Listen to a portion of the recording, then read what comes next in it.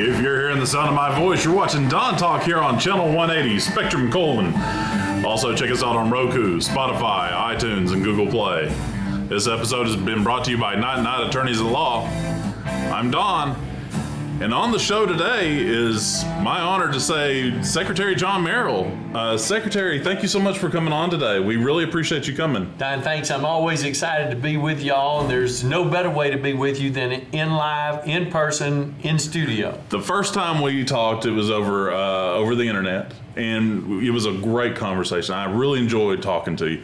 But I'm so happy that you actually got to come to the studio today. Yes, sir. It's fantastic. Well, let's talk a little bit. Let's get started talking about some voting. Absolutely. That's the big news of the day.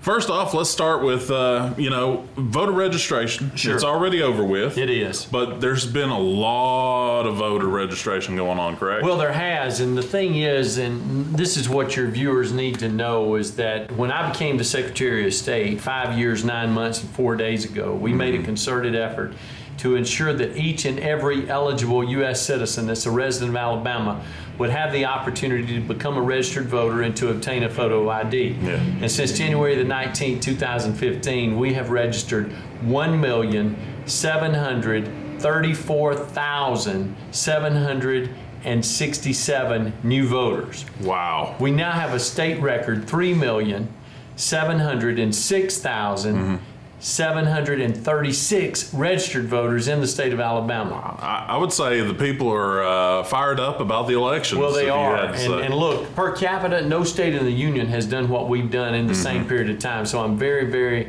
proud of that. I'm excited that we're where we are. Yeah. But I think a lot of people need to know, too, that 96% of all eligible African Americans are registered to vote. Okay. 91% of all eligible white Alabamians are registered to vote, and 94% of all eligible Alabamians are registered to vote. But we've removed more than 1 million people from the voter rolls in that period of time, and we've removed those people because they've moved away, they passed away, or they've been put away. Yeah. And whenever that happens, they need to come off the voter rolls. Yeah, of course. Well, I mean, dead people can't vote. That's not what they anymore. say. No, not anymore. They That's can't. right. All right, and so you said something about voter IDs.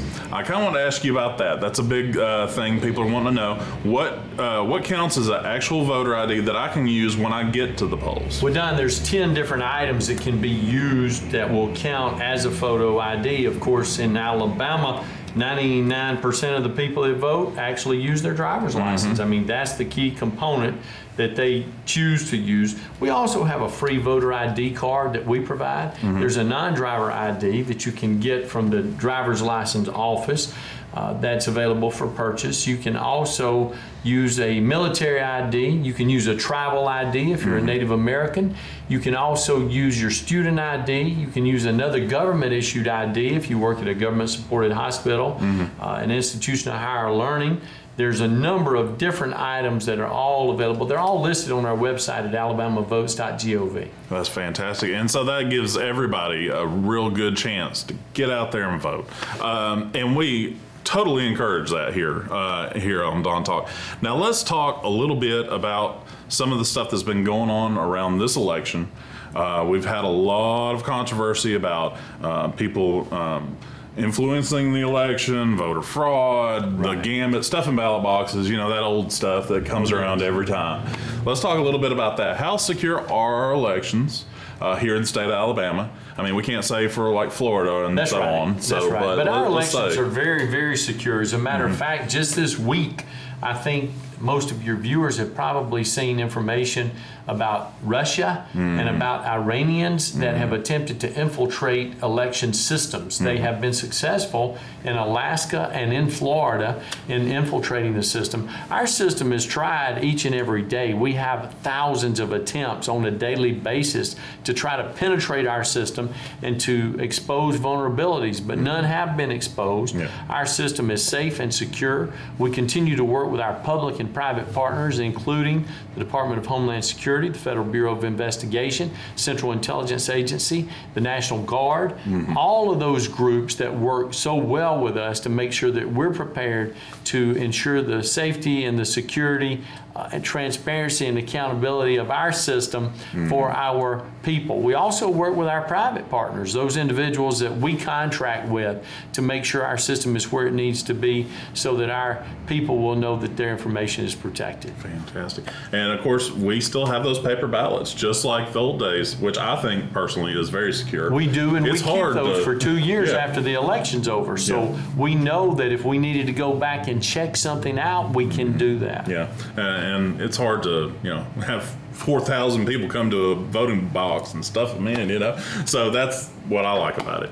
All right, and let's talk a little bit about the polling places. That's going to be a big issue. More voter registration means more voters. That's right. Longer lines at the voting stations.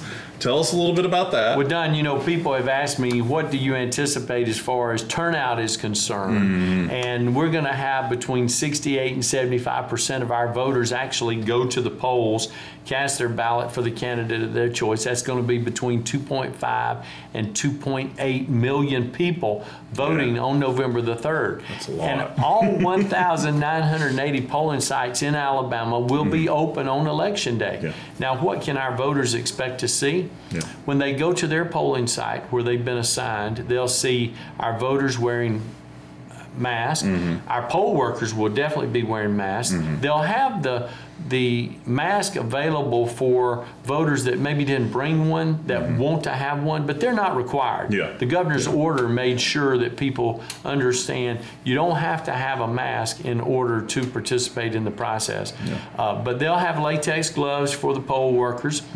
They'll have hand sanitizer for everybody that wants to use it throughout the polling stations. We'll also have sanitized wipes and disinfectant spray to be used, and all of our polling sites will be cleaned prior to Election Day. Then after the election's over, they'll be returned to their pre-election condition. Fantastic. That's great. That puts a lot of people's mind at ease, I know, because there's people that worry about that all the time. We got to take a quick commercial break. This episode has been brought to you by Not Not Attorneys at Law. We'll be right back with Senator John Merrill after these messages. Secretary of State. Welcome back to Don Talk. This episode has been brought to you by Not Not Attorneys at Law. I'm here with Secretary of State John Merrill. Thank you once again. Sorry about the flub earlier. No problem, brother. Apologize about that. But no, anyway, we got... we've been talking about the voting registration, the voting polling places and all that. Voter intimidation is something that is also on there. If people feel intimidated or feel that they've been wronged at the polls, is there something they can do? Look, Don, if people are concerned about their safety, their security at the polls, or if they think they've seen something that would indicate some level of nefarious activity, they need to contact their local probate judge. They could also contact their sheriff and let them know about what they've seen. But we want them to contact us at 334-242-7200, 334-242-7200, or on our website, alabamavotes.gov. We also have a special site for voter fraud that's stopvoterfraudnow.com, which is available 24/7. And if they have a hard time with any of those things, or if they just want to report something to me personally, they can call me on my cell at 334-328-2787, and we'll give it our immediate and full attention. That's fantastic, because I know there's a lot of people that are worried about that as well. They might see something at the polls and they don't know where to go to contact. So we just want to make sure that they have that information as well. What else?